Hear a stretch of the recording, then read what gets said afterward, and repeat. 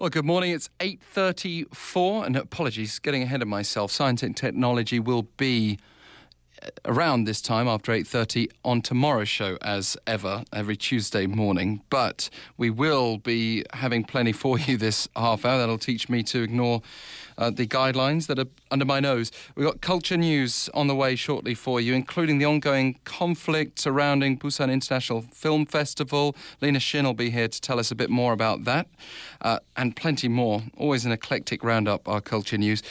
But first, this Daily Voice. A few weeks ago, you may recall, we spoke to the AP Bureau Chief here in Seoul, Foster Klug, on a report revealing the details of the atrocities carried out at the Busan Brothers Home. Thousands of Korean boys, girls, men, labelled as vagrants by the government in the 1970s and 80s were interned and abused, but boys obviously particularly focused on at this home.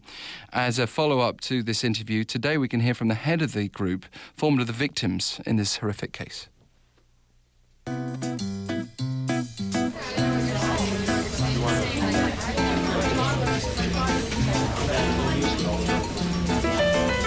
Daily Voice.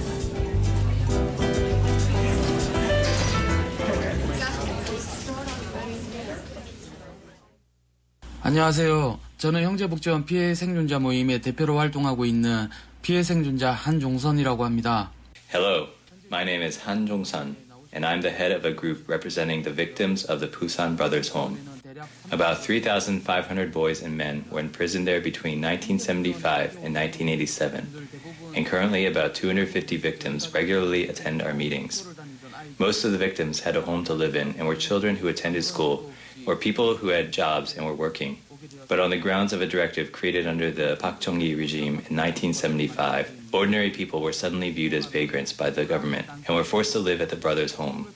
Between the years 1975 and 1987, a total of 551 people were killed there. Because of what I had gone through, my father and my older sister are still confined in a mental hospital. There needs to be a special brothers' home law because the public needs to know that we were wrongly disgraced. We were not vagrants. That was a lie spread by the government. The law would also help protect other victims currently in similar situations. In fact, every year there are cases in which so-called welfare centers like the Brothers Home abuse their patients instead of looking after them.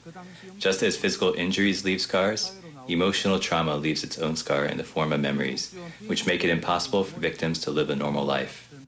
A special law is absolutely necessary to make sure no one else goes through something like this. I believe in the saying, truth conquers all. I was held against my will at the Brothers' Home and was forced to live like an animal.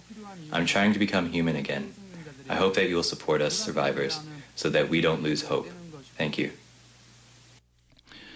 Truly harrowing as a story.